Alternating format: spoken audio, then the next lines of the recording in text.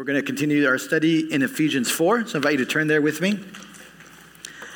I'm going to read Ephesians 4, verses 11 through 16, as we kind of keep making our way through this. It's not as profound as it would if we were preaching through the book, but really helpful principles, reminders. Ephesians chapter 4, I'll read verse 11 to verse 16.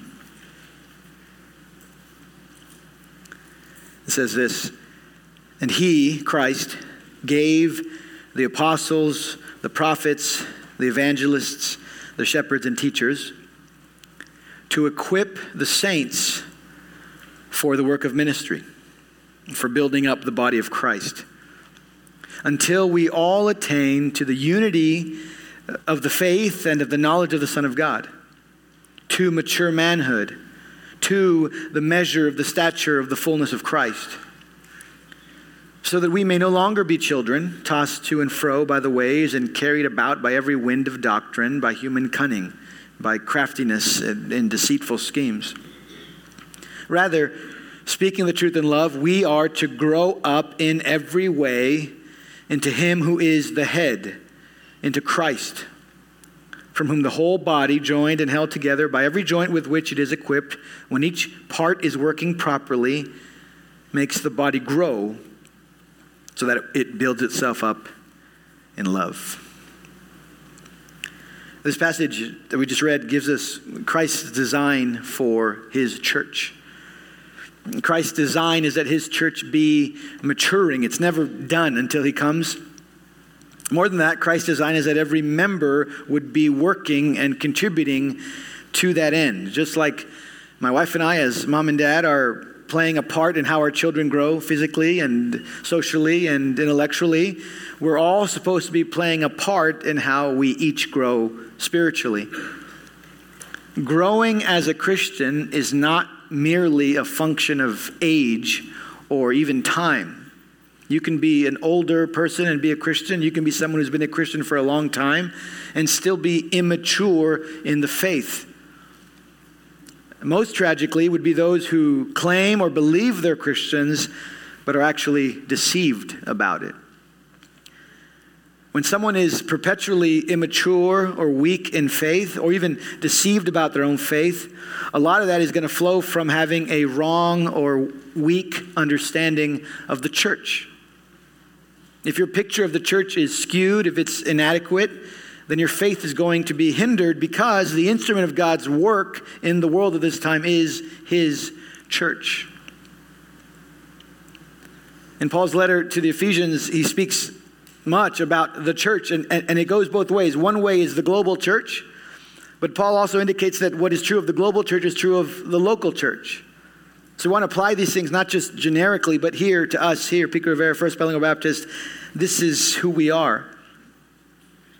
The very first time the word church is used in our New Testament is Matthew chapter 16.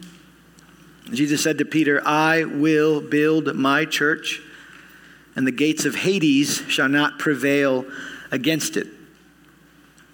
In that statement, we get two important realities of the church. We see first the certainty of the church's victory and endurance, despite all the opposition, despite Satan's attempts, despite the rejection from the world, despite all the Christians who through history have lost their lives because of their faith. The church of Christ will continue until he comes for her. The second reality we see in Jesus' statement is his promise and power to build the church. That's vital for us to understand. You and I, either individually or even collectively, we don't directly build the church. Jesus does that. But that doesn't mean we don't have a responsibility. We have a part to play in the work of God. For example, as a dad, I cannot instantly make my child grow taller. But I can make decisions about her life that promote healthy growth. In the same way, we are all called to work to see one another grow spiritually. The growth is from God, but we have a role to play. The moment you or I or any group begins to behave or believe that we're directly responsible to build the church, we stray into all kinds of unhealthy or dangerous deviations. Usually they're going to be approaches that are man-focused rather than centered on the Word of God and on the glory of God. Usually those are groups that will be focused on external indicators rather than faithfulness to the Word of God. Groups can start doing things their own way, thinking this is going to help. In some cases, that can lead to unhealthy churches. In the worst cases, it leads to a false church that is both deceived and deceiving others. The church is Christ's, and he will be responsible to build it. We're called to be faithful as he does that. And as we think about how Christ builds his church, I want you can mark your place here in Ephesians. Go back with me to Matthew chapter 19. Matthew chapter 19. The Gospels have plenty of examples of Jesus preaching to multitudes, but we also get examples of his personal interactions. We have a conversation here between Jesus and a man we refer to as the rich young ruler. Matthew chapter 19, verse 16. Just pay attention to how Jesus, the perfectly faithful church builder, interacts with this man. Verse 16 of Matthew chapter 19. It says, "Behold, a man came up to Jesus saying, 'Teacher, what good deed must I do to have eternal life?'" He wanted certainty, security, assurance. And Jesus said to him, "Why do you ask me about what is good? There's only one who is good. If you would enter life, keep the commandments." He said to him, "Which ones?"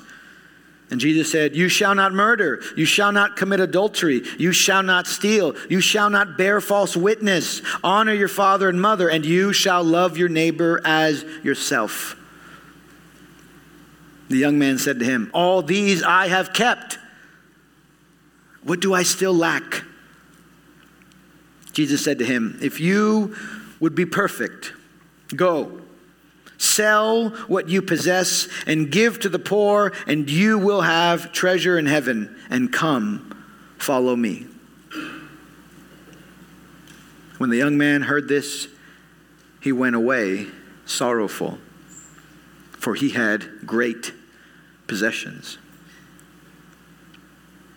Verse 23, and Jesus said to his disciples, "Truly I say to you, only with difficulty will a rich person enter the kingdom of heaven. Again, I tell you, it is easier for a camel to go through the eye of a needle than for a rich person to enter the kingdom of God." When the disciples heard this, they were greatly astonished, saying, "Who then can be saved?" But Jesus looked at them and said, "With man, this is impossible. But with God, all things are possible." I think there are plenty of churches today who would take exception to what Jesus did. Jesus, you drove this man away. He was young. Think about the energy he would have brought to your movement. He was rich. Think about the kind of donor he would have been to your movement. What are you doing, Jesus? Couldn't you have given him something simple to start out and then sort of slowly start climbing ramping up toward the harder stuff? What is Jesus doing? Jesus wanted this man to see that all his personal perceived righteousness was not enough. Jesus wanted this young man to recognize his absolute inability to live up to God's perfect standard. He wanted him to know that what mattered was obedience to Christ, obedience to the Son of God. He implies that when he says, "Why do you call me good? There's only one that's good." He says, "You follow me." Calling someone to Christ has to include exposing them to their sin. It needs to be made clear in the call of the gospel that nobody comes to God on his or her own terms. You come on God's terms because you're the sinner doomed to hell. And yet you have the gracious offer of salvation in Christ for everyone who would turn from their sin and trust in the Savior who died and rose again. You can't call someone to Christ without addressing sin. That's what Jesus did with the woman at the well. He looked at her and said, go call your husband, knowing exactly what her life had been like. She'd been with 5 different husbands. She was with the 6th man who was not her husband. In this case, you have a young man, and it didn't matter that he thought he had kept most of the commandments. He was still holding on to something, and that was his riches. His possessions had become part of his identity. This is who I am, and I'm unwilling to let that go. Coming to Jesus for eternal life means you surrender who you are. You surrender your identity. The old you dies and the new you is in Christ. Your identity is in him. And Jesus may not command us individually. He may not command you to sell everything you have, but coming to him means you're willing to do it if he asks for it. That's what it means when we say Jesus is Lord. He's master. All by himself, no sinner is going to surrender his life to Jesus Christ. The pride of sin says, no, I know how to run my life. Just tell me what to do and I'll fix it. Jesus said, no one comes. That's impossible. But it becomes a reality when God graciously, sovereignly calls a sinner to himself and grants him new life. It all depends on God. Go ahead and turn back with me to Ephesians 4. I share that story with you because as an introduction, I want you to see that the principles that we understand and need to know about genuine salvation are the same principles concerning genuine sanctification or Christian growth. The rules don't change. We are to be faithful to the truth. We are to be surrendered to Christ. And then all of that, we are to continually depend on him for anything worthwhile to take place. Even though we're talking about the church, the focal point of Ephesians and the focal point of this section is not the church, it's Jesus Christ. The church only exists in relationship to Christ. Our duties, our responsibilities flow out of understanding who Christ is.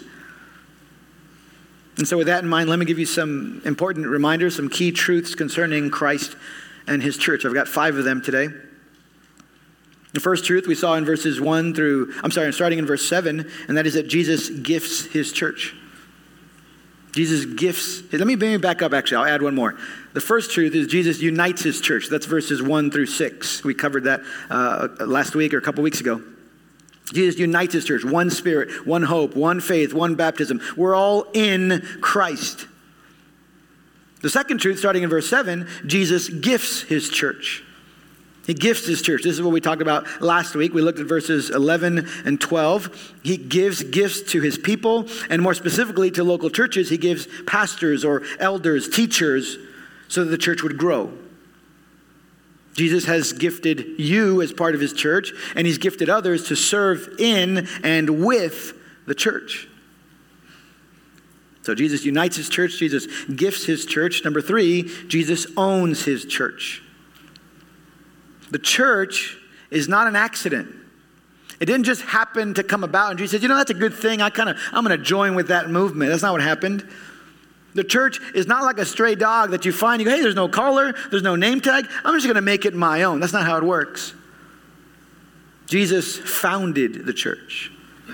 He created the church. He, by his word, birthed the church. He is the cornerstone of the church. That's what Ephesians 2:20 says. There's a beautiful hymn that points to this truth. It's called The Church's One Foundation. It's written in 1866, rich with theology. The opening verse says this: the church's one foundation is Jesus Christ, her Lord. She is his new creation by water and the word. From heaven he came and sought her to be his holy bride. With his own blood he bought her, and for her life he died. We can't allow ourselves to forget that the church belongs to Christ. It's not my church. It's not the pastor's church. It's not the elder's church ultimately. It belongs to Christ. And Paul points us to that at the end of verse 12. We're all working for the body of Christ. It's his. We belong to him. Let's move on to the next truth. Jesus unites his church. He gifts his church. He owns his church. Now, number 4, Jesus directs his church. He directs his church. At the end of verse 12, it says, the pastors equip the saints for the work of ministry, for the building up of the body of Christ. When Paul says we want to build up the body of Christ, he's not talking about numbers. He's not talking about getting more people to join. He's talking about personal growth. He's talking about our spiritual edification. There are pastors that speak about people coming and fruit in the world. But this here, it's focused on our spiritual edification. Even if no one new was ever added to our church, we would still be obedient to the Great Commission as we continue to learn to obey all that Christ has commanded us. We desire people to come. We hope they come. We pray they would come. We work so they would come. But the measure of faithfulness and the measure of success is not the numbers. Just ask the prophet Jeremiah or Isaiah.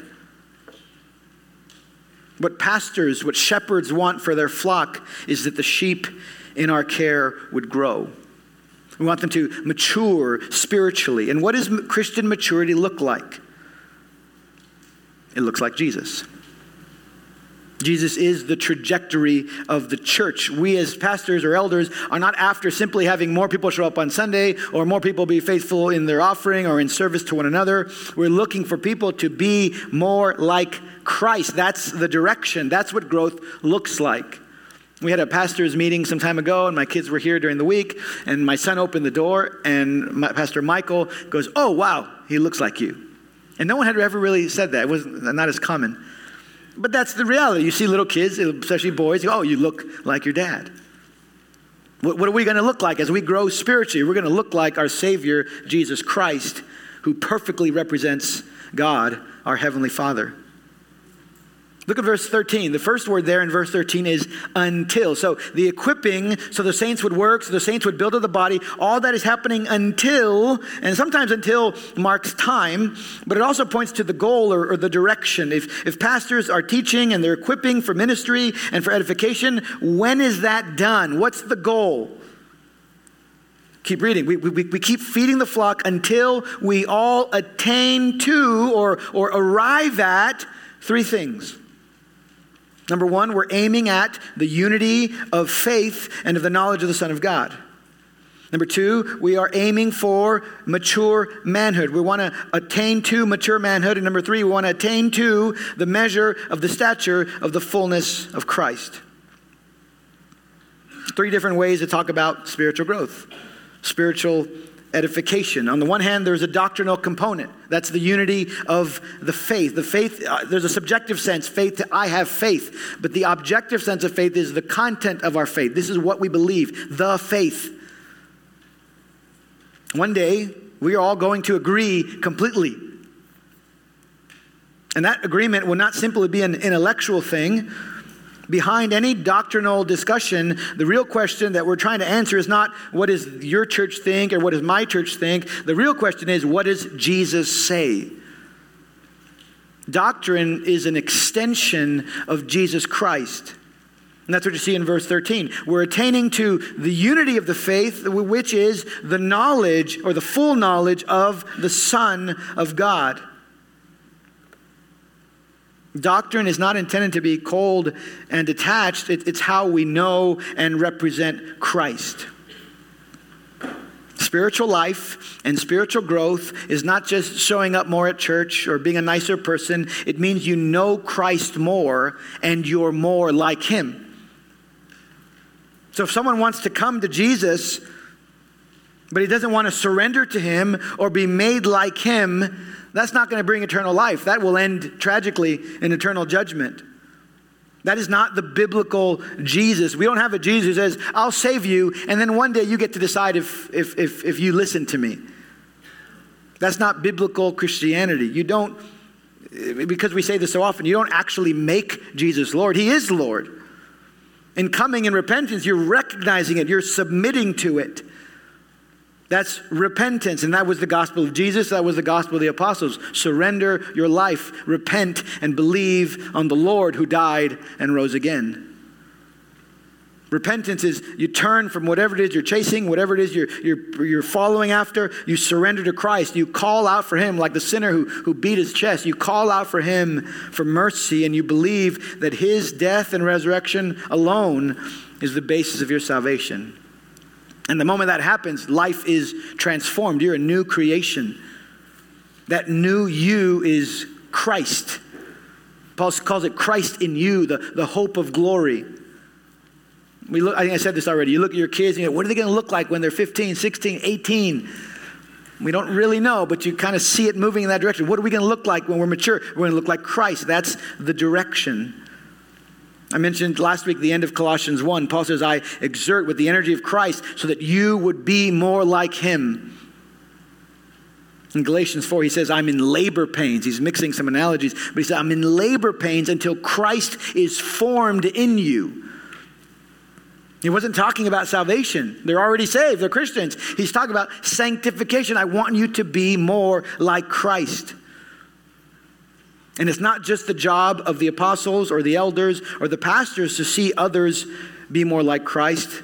We're all called to work to move in that direction. Jesus sets and Jesus is the direction of the church.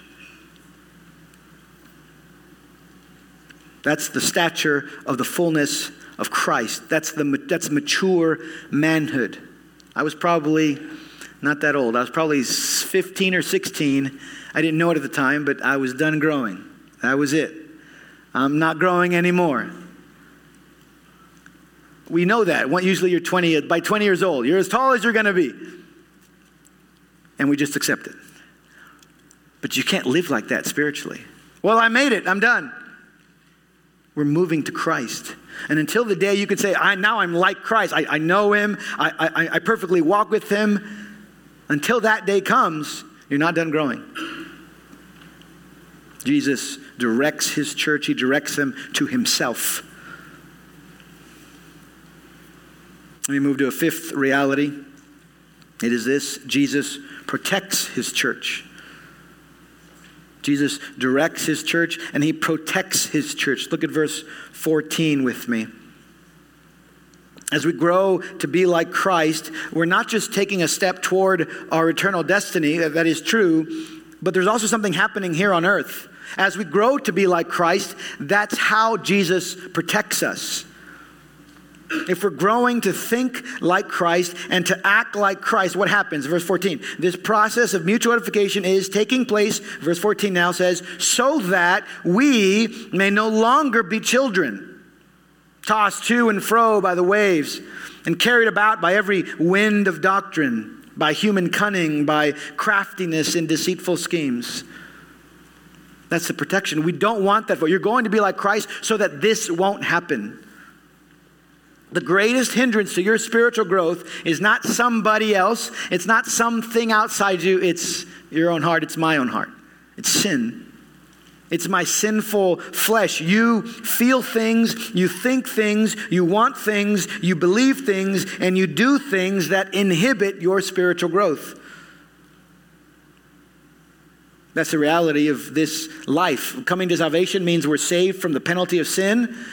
We have been given power over sin, but we're not completely free from the presence of sin. That's part of Paul's anguish in Romans 7. He cries out, who's going to free me from the body of death?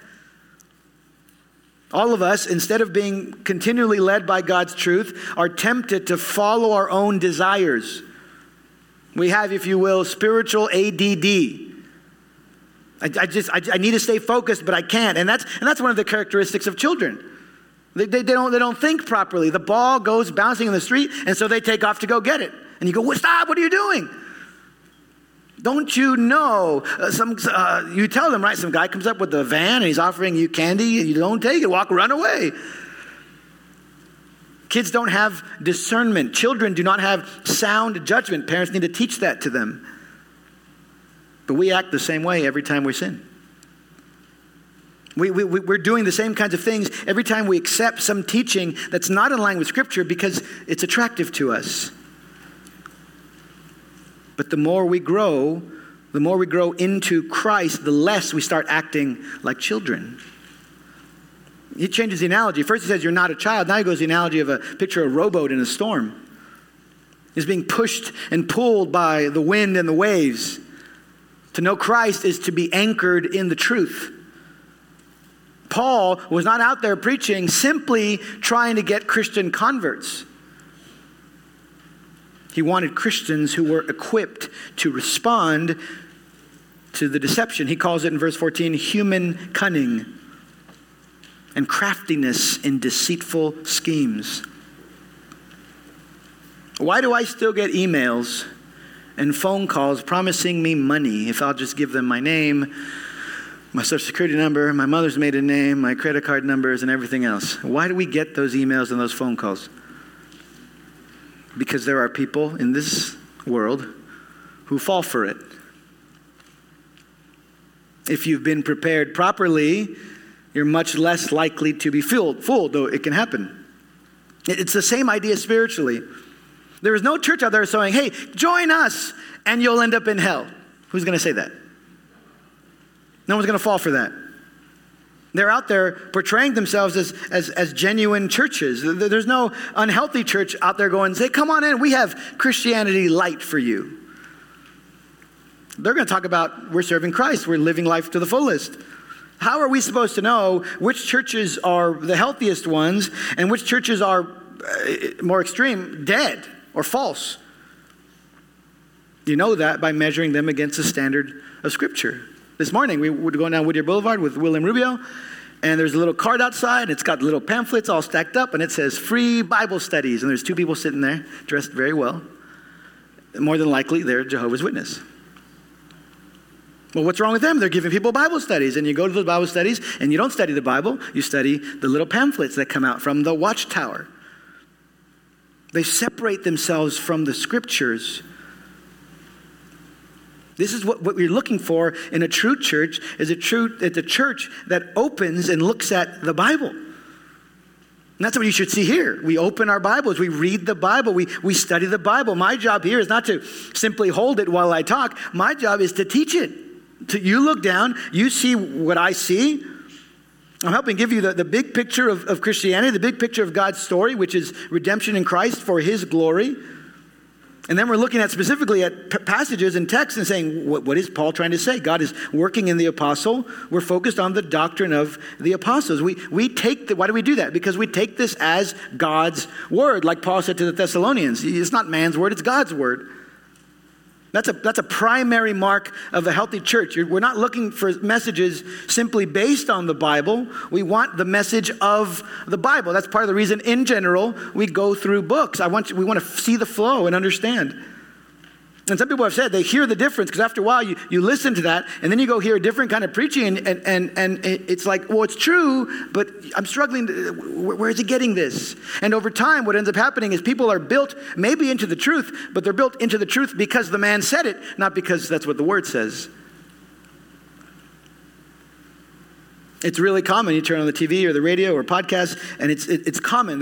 Just because you're famous doesn't mean you're bad, doesn't mean you're good. But what you're listening for, am I learning the Scriptures, or is someone just cherry-picking verses? Is this man or is this woman who's teaching helping me understand the story of God? Am I seeing for myself? Am I learning from the Scriptures? In Acts chapter 20, Paul calls the elders from Ephesus. He's at a city called Miletus. It's the last time he's ever going to see them. So he says, call the elders to me, and they come. Acts chapter 20, verses 20 and 30, he says this, pay careful attention to yourselves and to all the flock in which the Holy Spirit has made you overseers to care or to pastor the church of God, which he obtained with his own blood. I know, Paul says, I know that after my departure, fierce wolves will come in among you, not sparing the flock. And from among your own selves will arise men speaking twisted things to draw away the disciples after them. Therefore, he says, be alert. So Paul is warning the elders at the church of Ephesus to protect themselves, to protect the church. But that's the church, Paul, who saw the resurrected Christ, who'd been personally chosen as an apostle of Christ. He founded this church. Could he not guarantee its faithfulness in the next generation? Apparently not. Paul knew the church could be led astray by the deception of Satan, so he warns the leaders, stay on guard. Protect the truth. Why is it that people or churches begin to drift from the truth? Why is it they begin to adjust the message? It happens because you lose your focus on the Word of God. A lot of times it's a very gradual shift. It can happen sometimes because you want to appeal to culture. It can happen sometimes because you want to accommodate your own sin. Groups can begin making allowances, and behind that is, no, this is better. This helps us build the church. And what they've lost is their grip on the authority of Scripture. Listen to Paul's words to Timothy. 1 Timothy chapter 1, 18 and 19. He says, "This charge I entrust to you, Timothy, my child, that you may wage the good warfare, holding faith and a good conscience." So again, watch your doctrine, that's the faith. Watch your life, that's the good conscience. He says that later in chapter 4. Guard yourself, watch over your teaching. Jude, opening, I think it's verse 3 of Jude, says the same thing. We're called to contend for the faith. Back to 1 Timothy 1:19, Paul says, "By rejecting this, Timothy, some have made shipwreck of their faith." They've allowed the wind and the waves of deception to destroy their faith. When I'm confronted with a doctrinal issue, my primary question is not, well, how important is this issue? Is it salvific or not? I don't think that's the best place to start. The degree to which I will speak on an issue is related to a different question. I think a better question is, how clear is this in Scripture? How clear is this teaching? Even if it's a small detail, if it's clear in Scripture, I'm going to take a stand on it. Because once you start compromising on small things, you begin to open the door for anything else. It just becomes a matter of time. So for example, if someone says, well, I'm a Christian, but I don't really believe that Jesus fed the multitude with food and bread. No one can do that. And there are people who years ago, there was I think they were called the Jesus Seminar, and they began to cast votes on what they believed was real or not real from the gospel. And they said, no, we're Christians, we believe the gospel, but there are some doubts we have about the Scriptures. There was this one view that Jesus, when he actually gave food to the multitude, he had nothing. And the little boy came forward and said, hey, I have my fish and my bread. And the people were so moved by what this little boy did in offering his lunch that they began to contribute. And that's what provided food for everybody there. You see, they all did just one big picnic, one big potluck. It sounds nice. It would sound nice in a chicken soup for the soul. But that's not what the Bible says. So what happens if someone comes and says, well, I'm a Christian, but I don't believe that I don't really believe that God, flooded the whole world and then saved one man named Noah. I don't buy that. Does that mean they're not really a Christian? The answer is I don't know. It doesn't necessarily mean they're not. It doesn't necessarily mean they are. But it does mean that there is a danger there in how they view the Scriptures. Because if Noah wasn't real, if the flood wasn't real, if we're not to take that for what it says, what about his sons, Shem, Ham, and Japheth, one was blessed, one was cursed? What about his grandsons? What about Noah's descendants, Terah? What about Terah's son, Abraham, the father of Israel? Where do you end? Where do you start? What about, you go to the New Testament, what about the connections Jesus made between the salvation of God in the time of Noah and his judgment, and the salvation and judgment that's to come? What about Peter's connection to Noah? What about the author of Hebrews' connection to Noah? Once you start minimizing or erasing or ignoring or finding ways around clear teachings of Scripture, you're on a dangerous path. It's the path to spiritual immaturity. Worse, it may be the path to spiritual death. The Scriptures are a unit. Jesus said the Scriptures cannot be broken. We don't get to pick and choose. There's actually, you can look this up, something called the Jefferson Bible. Thomas Jefferson was famous for just tearing out pages he didn't agree with. And so he had it much smaller. They called it the Jefferson Bible. You can't live, you're not going to grow spiritually. You can't survive like that. Let me give you a final principle, and I'm just going to touch on it, and we'll continue it next week. Final reminder for today, Christ protects his church. He does so by his word. Lastly, Jesus Christ empowers his church. He empowers his church. He's the one who unites his church. He's the one who gives gifts to his church. He's the one who owns his church. He's the one who directs and sets a direction for his church. He's the one who protects his church. And he is the one who enables all of us to be a functioning part of the church. Everything we do that's worthwhile, that's for the glory of God, is only going to happen by his power. Verse 16 says it's from him that the whole body grows. And we'll talk more about that next week. We depend on his strength. For now, let me just close with an encouragement.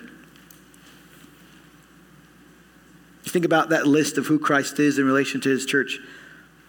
As we meditate on that, as we see who Christ is in relationship to his church, as we remember also that we're a part of that church, it's supposed to compel us to participate in what Christ is doing. We don't just sit back and say, oh, Jesus is doing that. Wonderful. We sit back and say, I am intended to be a part of that. If you are a member of our church, God has designed for you to be an active part of our church's spiritual health. You're not called to simply contribute to the functions of the church. You're called to contribute to the health of the church. The functions are good things. Serving coffee, opening doors, serving with security, painting walls, cleaning rooms, watching kids. Those are functions, but beyond that, we're called to contribute to the health of the church. Your role in the church as part of the body of Christ is to work. That's the word he uses, the work of ministry. You work so the rest of us will think and act more like Christ. That's Christian encouragement. That's Christian ministry. That's what we as elders are wanting to model for you, and that's what we want to help you do better. That's the direction of the Christian life, and you're supposed to be a part of that. That's what behind the encouragement of Hebrews chapter 3, where it says, exhort one another every day. Brothers, it's not the job just of the church. 1 Thessalonians chapter 5, same thing. He says, brothers, if someone's idle, they're rebelling, admonish them. If someone's suffering, help them. That's not the job only of the elders. It's everybody's job. We're all called to be a part of it. As brothers and sisters in the faith, we're not trying to connect simply at an earthly level. That's normal. You start talking to people about your new gas bill, by the way, it's going to happen if you haven't seen it. And we immediately, I feel you, brother, and we're united in what's happening. But that's not Christian unity. That's not wrong, but that's earthly. We're going to have things in common. We're trying to connect and help one another be more like Jesus with regard to doctrine and with regard to life, holiness. We're helping anchor one another in the truth rather than be swayed by the deception of Satan. So when a brother or sister comes to you and says, I had a bad day, or they vent with you about how difficult the day was, we are called by God's grace to sympathize with them, to help them, and we're called to encourage them in the Lord. We'll talk about that next week, speaking the truth in love. If a man comes to you and he's angry or bitter about something with his spouse, he needs to be exhorted that he's called by Christ to love her, to sacrifice for her spiritual good. When a woman comes to you and she's upset about her husband, she needs to remember God is sovereign. God is still in control, and she's still called to respect him. And the list goes on. God has us in each other's lives so that we wouldn't allow one another to be swept away by our own interpretations. We need to know the truth, and we need to exhort one another in it. That's the design. We need one another. And we need to be taking an active role in helping direct and protect the faith that we have in Jesus Christ. Let's pray. Father, we're grateful for your beautiful picture of the church. There's a diversity, there's a glory, the multifaceted glory that we get to see. We thank you for the men and women that have helped shape us into who we are today and that are still being used by you to shape us to be more like Christ. We pray you would open our own eyes to the ways that we can guide others to stand strong in the faith, to contend for the faith, and to continue to cling to Christ, who is the head. Open our eyes, Lord, to the ways that we can step into one another's lives. Use these new FLGs, this new session of FLGs that are starting. Use our time during the week, Lord, so that we would help one another grow. We need each other. Forgive our arrogance. Forgive our independence. And we pray we would grow closer to you as we grow closer to one another as well. We ask in Jesus' name. Amen.